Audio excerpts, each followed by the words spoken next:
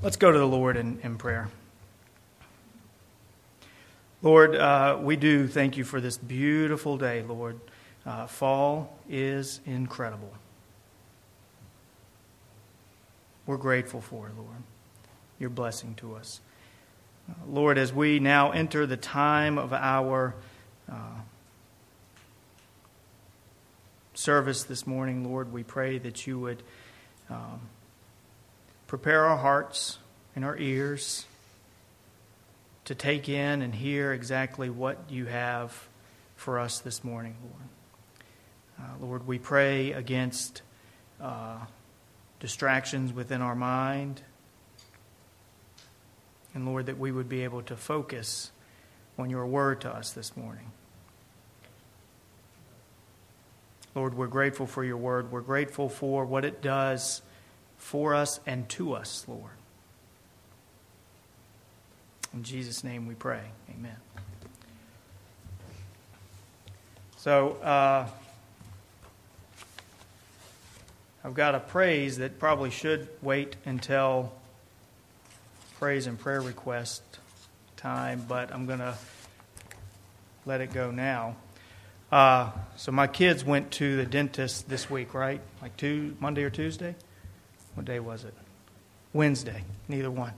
So they went Wednesday, and they had no cavities. None of my kids. And that's good because it was like 5 of them who went. So 5 kids, no cavities. And so Peyton comes home and he's telling me that no cavities, and that's great. And I'm like, well, that's a good dentist. He said, it is, Dad. He said, in fact, he told us that his office won an award. And I said, man, that's really cool. What was it? He said, it was a little plaque.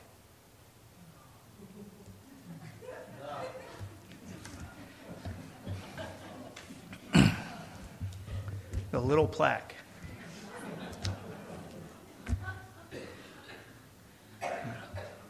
It took me that long to get it, too. And then Carly, as she was getting up out of the dentist chair, she said that the dentist said he had something he needed to run by her about a tooth of hers. She said, okay, what's that, Doc? And he said, I'll fill it in later. Like a filling. I'll fill it in later. I'll fill in your tooth later.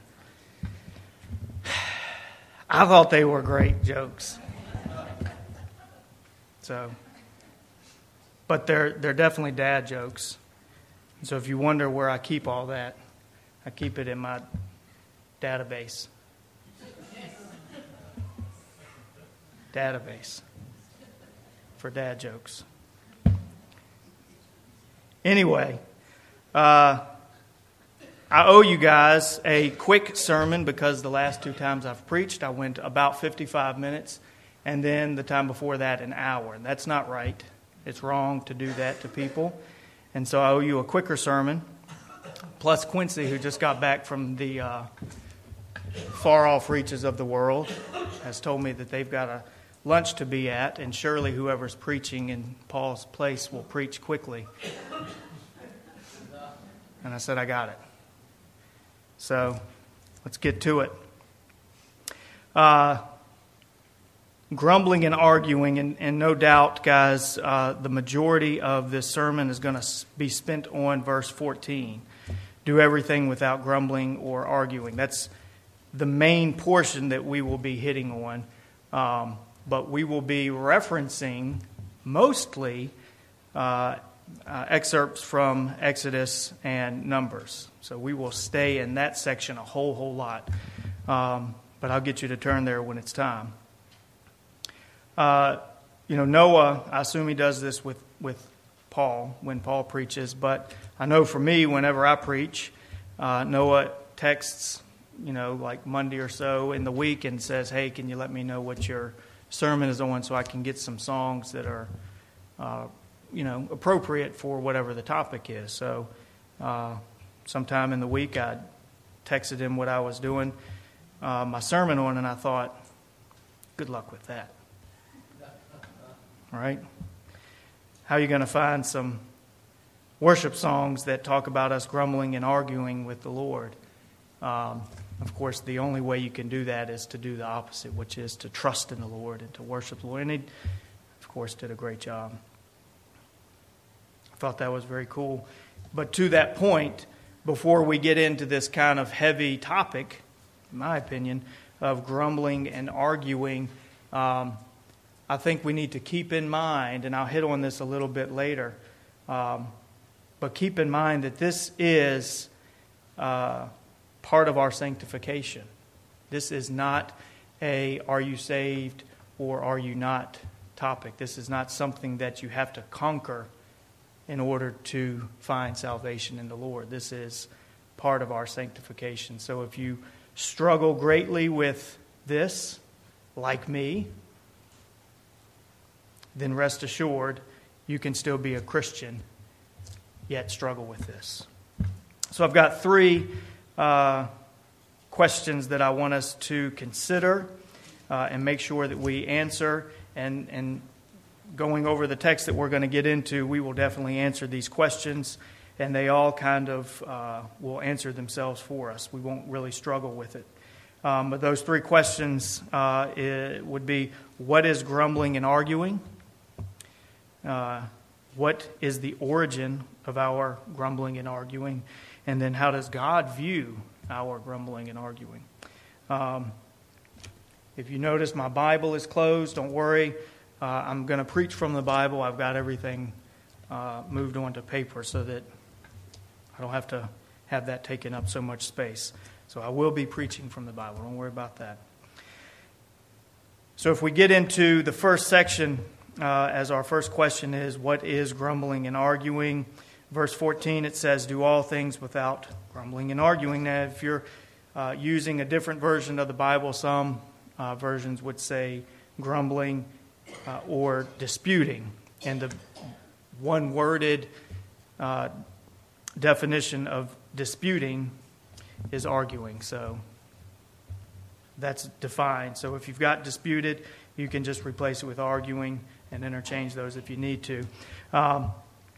One thing, again, I think that the first thing that comes to most of our minds when we think of the topic of grumbling and arguing, the first thing that typically comes to our minds would be the Israelites when they left Egypt with Moses, because they get into a whole lot of grumbling and arguing. And that's where we're going to go. We're going to look at their journey and how they handled this.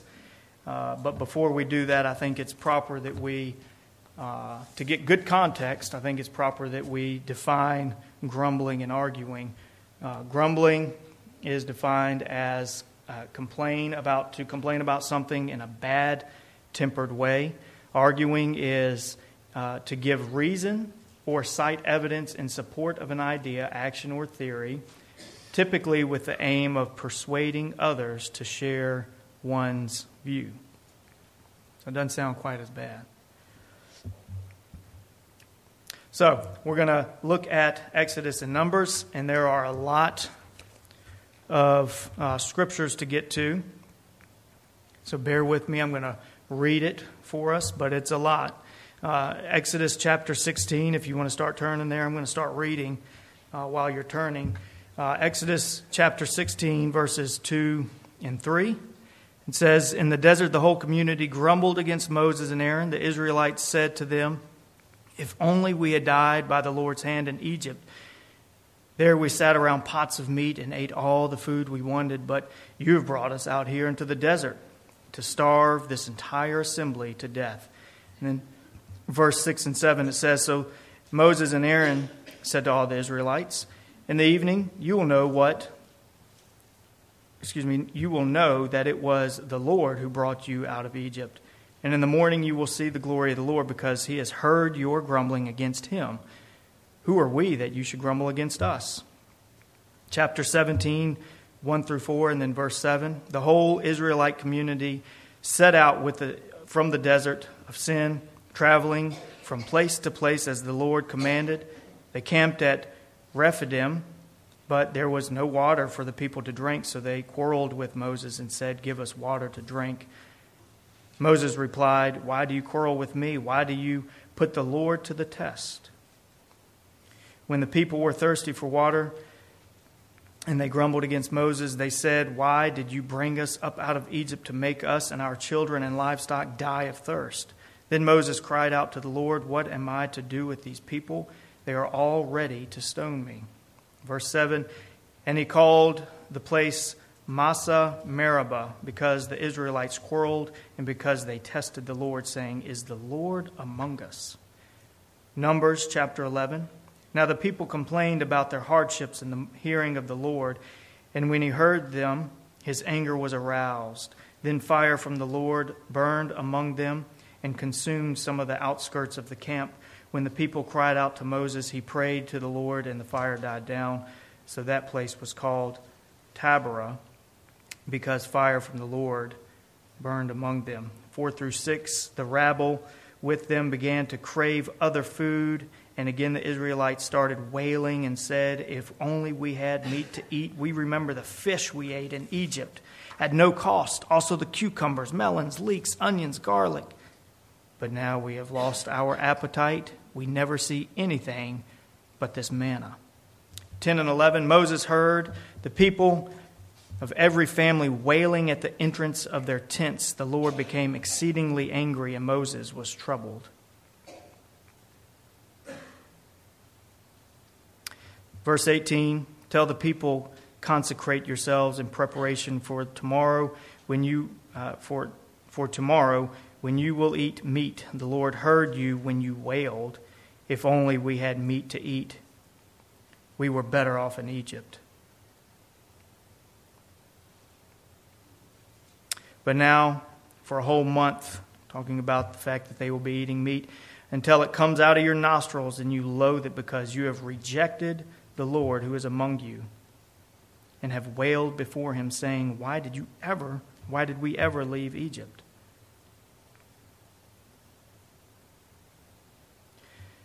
But Moses said, "Here I am among 600,000 men on foot, and you say I will give them meat to eat for a whole month?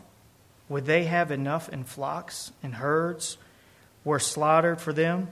Would they have enough if all the fish in the sea were caught for them?" The Lord answered Moses, "Is the Lord's arm too short? Now you will see whether or not what I say will come true." All the Israelites, chapter 14, starting at verse 2, all the Israelites grumbled against Moses and Aaron, and the whole assembly said to them, "If only we had died in Egypt or in this wilderness. Why is the Lord bringing us here to this land only to let us fall by the sword? Our wives and children will be taken as plunder. Wouldn't it be better for us to go back to Egypt?" And they said to each other, "We should choose a leader and go back to Egypt." Verse 10, the assembly talked about stoning them.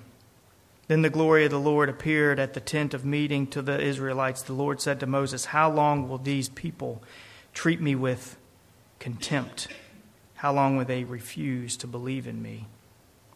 In spite of all the signs I have performed among them, I will strike them down with a plague and destroy them. But I will make you into a nation greater and stronger than they." Verse 20, the Lord replied, "I have forgiven them as you asked. Nevertheless, as surely as I live and as surely as the glory of the Lord fills the whole earth, not one of those who saw my glory and signs I performed in Egypt and in the wilderness, but who disobeyed me and tested me 10 times, not one of them will ever see the land I promised on the oath to their ancestors. No one who has treated me with contempt will ever see it. But because my servant Caleb has a different spirit and follows me wholeheartedly, I will bring him into the land he went to, and his descendants will inherit it." Chapter 20, verse 2, now there was no water for the community, and people gathered in opposition to Moses and Aaron. They quarreled with Moses and said, "If only we had died when our brothers fell dead before the Lord. Why did you bring the Lord's community into this wilderness, that we and our livestock should die here?" Why did you bring us up out of Egypt to this terrible place? It has no grain or figs, grapevines or pomegranates, and there's no water to drink.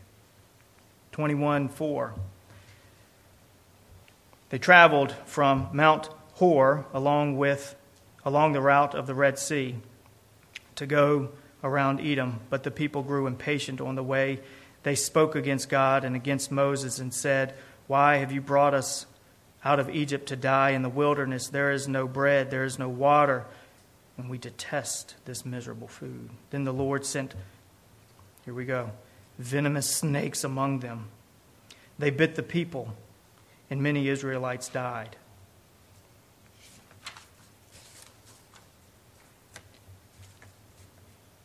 That's a mouthful, I understand that. It's painful to have to listen to somebody read all that. And I thought about not reading all of it, but I think we need to hear it. And believe me, that cuts out a whole lot. But I think it gives good, proper context on the amount of grumbling and complaining that we heard from the Israelites. And I want us to keep this in mind, that they are an incredible example to us of exactly what grumbling and complaining is. But I also want us to keep in mind, and this is good for us, that what the Israelites were going through, the things that they were having to endure, were really big deals. Like, they were huge. They really were dying of starvation. They really were out of water, and they were in the wilderness. They were out of water, and their livestock, everything was thirsting to death. They really did leave Egypt, but before they did, think of us having to do this. Ryan coming up to me one day, and I'm just finished killing a sheep, and I'm catching his blood in a bowl, and he says, "Dad, what are you doing?" "I'm painting it on the door frames of our house." And he would look at me like I was insane. But they did this, and then later on that night, as they lay in their beds without noisemakers and fans, they heard, in the quiet still of the night, screaming and screeching as the Egyptians heard their baby boys dying. The city was filled with it. And then they left and went out of the city and went into the wilderness, and then they had to watch God open up the sea that they got to walk across, and then they looked back as this monstrous army was after them and watched it collapse on them. I know state troopers who can no longer function correctly because they went and helped at a really bad accident, of just a bloody accident. And these Israelites just saw an entire army slaughtered in the sea. They had to listen to the wailing of people as their sons were killed. They're starving to death and thirsting to death. What they're going through, what they've been through is a really big deal. The first thing we always want to do when we read about the Israelites here is we want to beat them up. We want to take the boots to them and give them a double axe handle across the back. But I don't want us to beat up the Israelites. I want us to keep in mind that what they're going through is huge.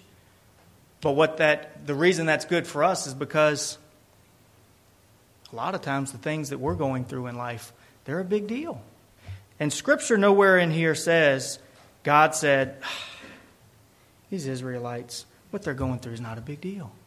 It never says that.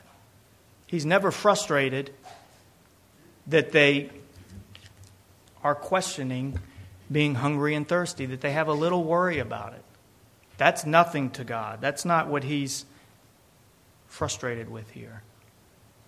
That's not why He sends snakes or fire or threatens complete annihilation. So I want us to keep that in mind.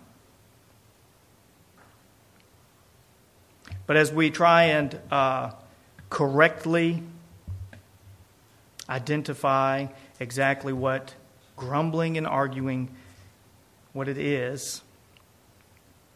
I think we heard it in here, but I'm going to break it down. This is kind of what I brought out of here. It is our wailing against or about our hardships, our quarreling with God, our heated disagreement and arguing with God, our complaining over circumstances, our opposition to God's will in our lives, our false accusations about God. And I know that when we grumble and argue, a lot of times we have somebody else in our mind that we're grumbling and arguing about, but Scripture here makes it very clear that even though the Israelites were coming at Moses and Aaron, it's very clear that they were saying, hey, I don't know why you're coming at us. When you grumble and argue, guys, I want you to know that you're actually grumbling and arguing against God. So that is what our grumbling and arguing is. So now if we're looking at what's the origin, so where does this come from? There we sat around pots of meat and ate all the food we wanted. But you've brought us out here in the desert to starve this entire assembly. Why did you bring us up out of Egypt to make us and our children and livestock die of thirst? If only we had meat to eat. We remember the fish we ate in Egypt at no cost, also the cucumbers, melons, leeks, onions, and garlic. But now we have lost our appetite. We never see anything but this manna. If only we had meat to eat.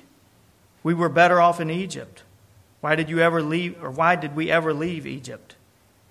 If only we had died in Egypt or in this wilderness. Why is the Lord bringing us to this land only to let us fall by the sword? Our wives and children will be taken as plunder. Wouldn't it be better for us to go back to Egypt? We should choose a leader and go back to Egypt.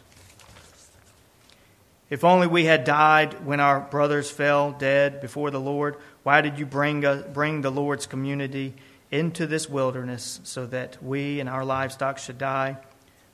Why did you bring us up out of Egypt to this terrible place? Why have you brought us out of Egypt to die in the wilderness? Those are the specific things, the specific accusations that the Israelites were making against God. And so what I take out of that as the origin of our grumbling and arguing against God, what I get is it comes from one of two things, sometimes a mixture of both. It's either from our outright distrust of God, so we just don't trust Him to do what He's promised. Why did you bring us out here to die? So the Israelites I know you said you were taking us to the promised land, but I think you're taking us out here to die. Why'd you bring us out here? They just didn't trust Him. Or, I think this is probably more where most of us fall.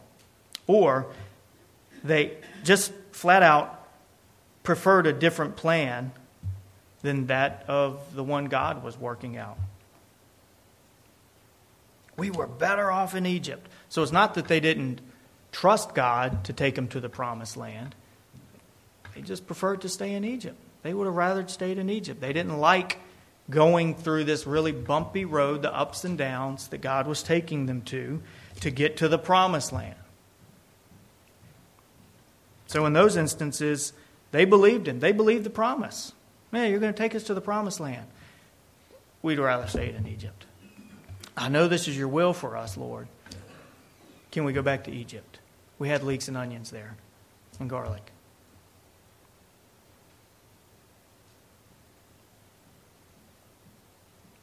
Now, a few weeks ago, and I am completely honest here in that I know that I have a problem with grumbling and arguing. That's why I'm preaching on it, because this is what the Lord's been hitting me over the head with. But even just a few weeks ago, and I'm glad Tom's not here because he would feel bad about it, even though he shouldn't. We started having an issue with one of our vehicles. And so, of course, I started to problem solve it. And I started with the most obvious and cheapest and worked my way up to the hardest and most expensive thing to do. None of it worked.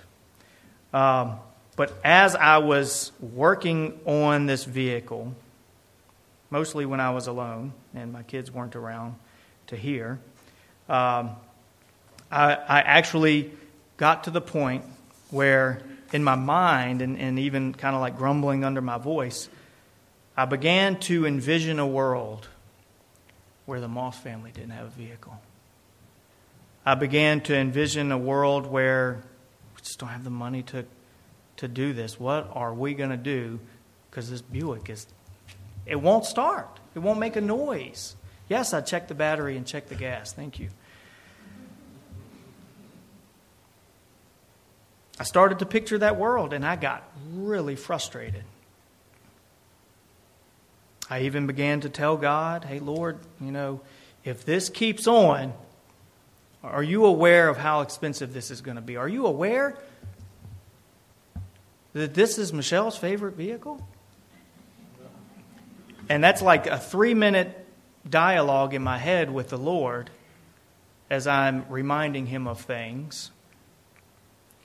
And all in that time, I'd forgotten you have 2 other vehicles, first of all. Second of all, I've been an adult, I guess, acting as an adult,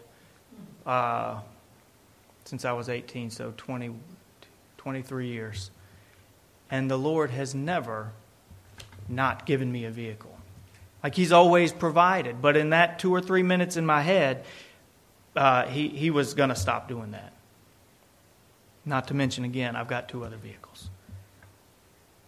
But in my anger and my frustration, I was letting the Lord have it.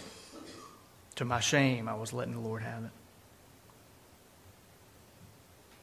So I was doing a mixture of just not believing that he would take care of us, and also going, Lord, why are you letting this happen? Like, we're pretty decent, and you're making me have vehicle trouble here, Lord. Can't you do something different? Like, can't I just bang something and the car starts?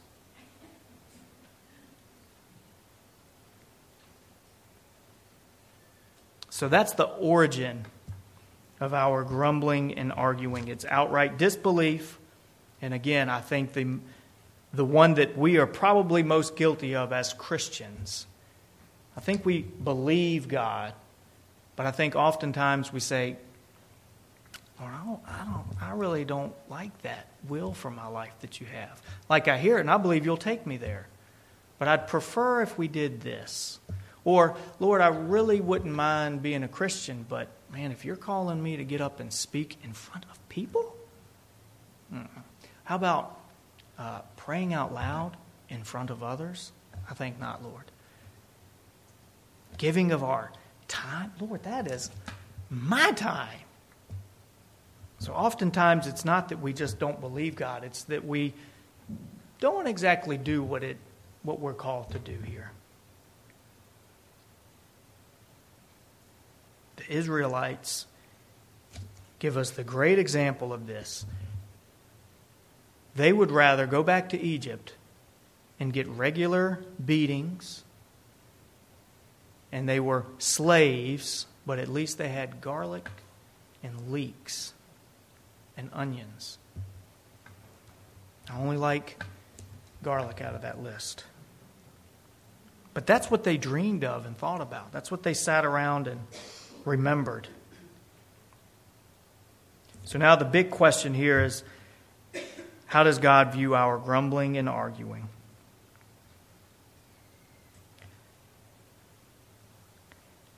Well, he says that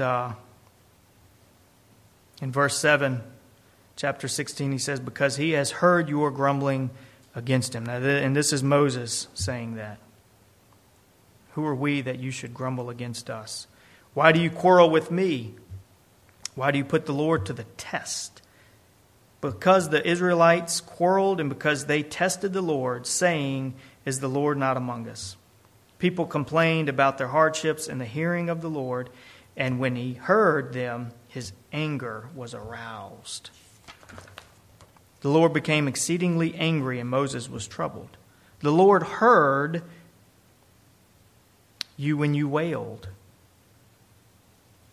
They're going to eat until it comes out of their nostrils, and they loathe it because you have rejected the Lord, and you have wailed before him. The Lord answered Moses, "Is the Lord's arm too short? Why is the Lord bringing us to this land only to let us fall by the sword?" The Lord said to Moses, "How long will these people treat me with contempt? How long will they refuse to believe in me? No one who has treated me with contempt will ever see it." The people grew impatient on the way. They spoke against God.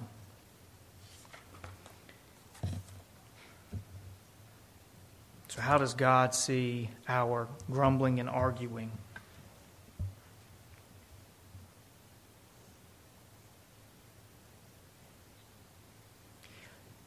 I think it's fair to say that he sees our grumbling and arguing as a rejection of him, which is the dismissing or refusing of a proposal, an idea, the spurning of a person's affection. So when we grumble and complain, when we grumble and argue, God sees that as us spurning his affection. Lord, I understand you're trying to love me here by walking with me through this life. But thanks, but no thanks. I don't want it. That's how God sees it. And then he also sees it as contempt, which sounds bad, but then when we listen to the definition of it, and these are both found in there, Numbers 11:20 and then Numbers 14:11. Contempt, the feeling that a person or a thing is beneath consideration. So this is how God's thinking. You guys are looking at me like I'm beneath consideration, worthless, deserving of scorn. You're disregarding something that should be taken into account. Disobedient or disrespectful.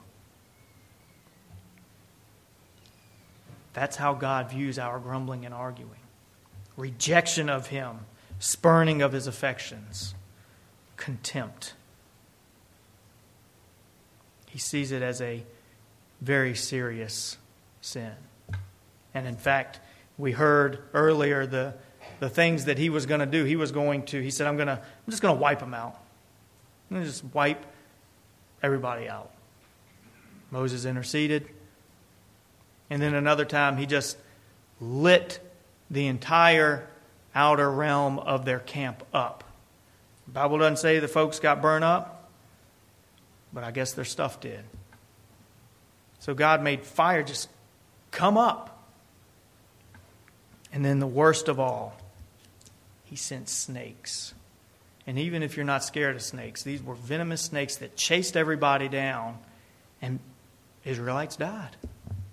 The Bible does say that some of them were killed. So I don't think that God would do these things if this wasn't a big deal. And I think oftentimes we take our grumbling and complaining, if it comes to our mind, as like a baby sin, not a huge deal. Something that, but at least I don't do these other things. And that's good that we don't do these other things. But grumbling and arguing with the Lord is quite the offense.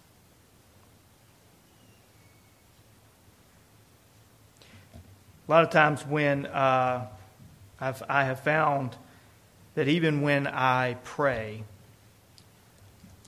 I think I've shared with you guys before, I've got quite the commute to work, and a lot of times I use that time to pray.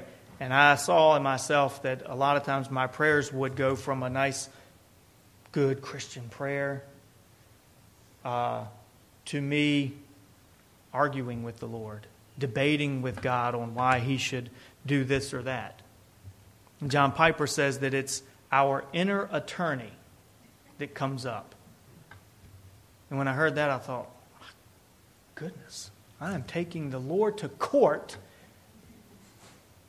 and my inner attorney is making arguments on, Lord, why you should change this in my life. Why this that's not right, you should stop doing that. Or you should call somebody to stop acting a certain way.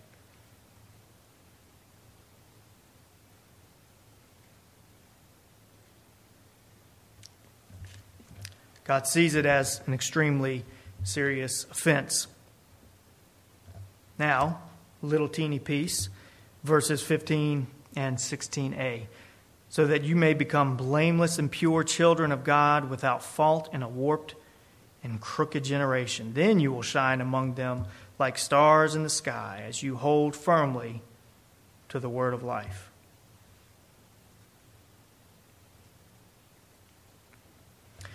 Numbers 14:24, and we already read it. But because Caleb, my servant, has a different spirit and follows me wholeheartedly, I will bring him into the land he went to, and his descendants will inherit it. When we look for an example of, and God does a wonderful job showing us exactly what grumbling and complaining looks like to Him. Again, we kind of downplay it, but this is how He sees it. He does a great job of that, painting that in Scripture, but then He gives us an incredible example of what He wants it to look like. And they play with each other here in the sense that Numbers 14:24 gives us this great example in Caleb. And we understand that Caleb was one of the few guys that came back and said, yeah, you got some big boys in there. Let's go. Find your swords and your pitchforks and let's go get it. Everybody else said, no, let's not go get it. But Caleb is the exact example of this. Out of all the Israelites, thousands of them, Caleb stuck out. God noticed him. So in the eyes of God, Caleb trusted in Him, and he followed Him no matter where God was taking them. Again, God was fixing to take them to fight against an army that should beat them. And Caleb was like, well, the Lord's with us, so let's go get it. But Caleb was trusting in Him, following Him no matter what. God saw him as, just like verses 15 and 16 says, God saw him as blameless and pure, without fault. Among the warped and crooked generation of Israelites, he shined like a star. He stuck out as he wholeheartedly followed and then held firmly to the word of life. That's what it looks like. He trusted God. Not that God wasn't taking him through something that was legitimately tough. And he was with the Israelites through all this trash too. Like he also was thirsting to death at different times and starving and having to eat manna every day. So Caleb had come through all that too, and he was faced with the same army that everybody else was faced with. But Caleb was trusting in the Lord wholeheartedly. Not just in show. He wasn't just putting up this fake mask of following God. He was really doing it. God saw into his heart and said he was doing it wholeheartedly.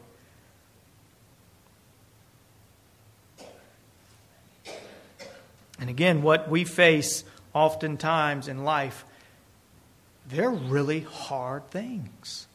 They're really, really hard things. Just like what the Israelites faced. And again, God never says, He never downplays what we're going through. He just says, just trust in me. And then Scripture also makes it pretty clear that to follow the Lord, you're going to have a degree of hardships. Like there's going to be stuff that comes with following the Lord just because you follow the Lord. The Israelites were experiencing that. We experience that. And God says, just come on and be ready because it's coming.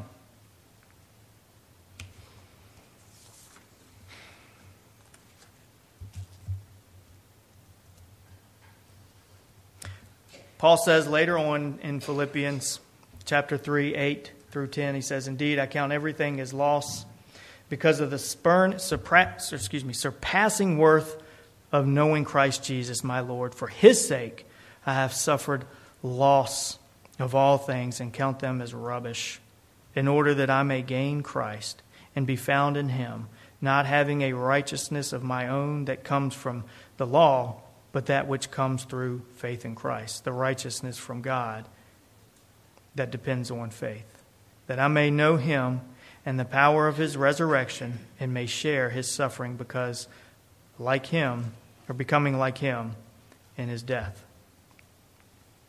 So Paul, as he gets to the end of this letter to the Philippians, he's saying, hey, you're going to go through some tough stuff.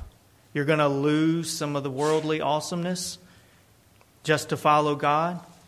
But do like me and just count that stuff as rubbish. It doesn't matter anyway. You're not losing anything that's actually got any great value to it.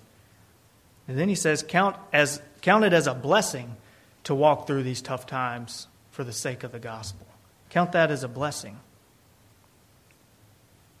I know that, and I'm closing up, I know that, at least for me, that this can come off as like super daunting. Very daunting task to get under control before some venomous snakes come after me or fire consumes my household. I need to get this under control because God is not happy with this. But again, I think it's important that we keep in mind that this is a matter of our sanctification. As we walk with the Lord through this life, he's just working on us a little bit at a time. And he's just trying to get us to grumble and argue with him a little bit less as we trust in him just a teeny bit more every day. And that's my goal, so that it's not too overwhelming for me. I just hope and pray that the Lord will strengthen me every day and kind of keep it in my mind to avoid and to push back against my grumbling and arguing with him. And when I get into the part where I'm praying and I start to argue with him, to take that captive.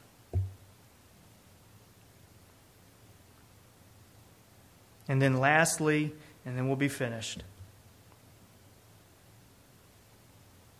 think of the world that we live in, that they take pride, so they're outright proud of, and they are known for their ability, our ability, to make complaints, to protest, to riot, and to revolt. That's what our people, our world is becoming known for. We're happy about that. That stuff goes on Instagram and Facebook. We're super excited. We want people to see the way we revolt and push back against stuff and complain against the man. And it's making for a pretty miserable world to live in.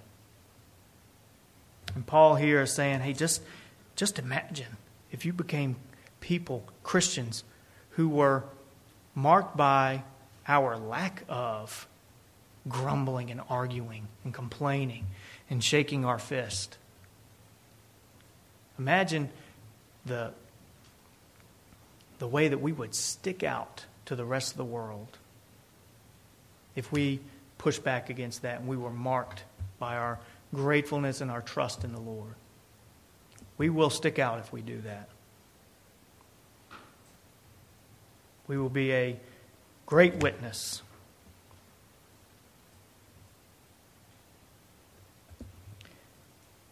So I just pray that God would keep it on our hearts, that He would convict us where conviction needs to land, that we would push back against this sin that it's a big deal to Him. May God bless the preaching of His word.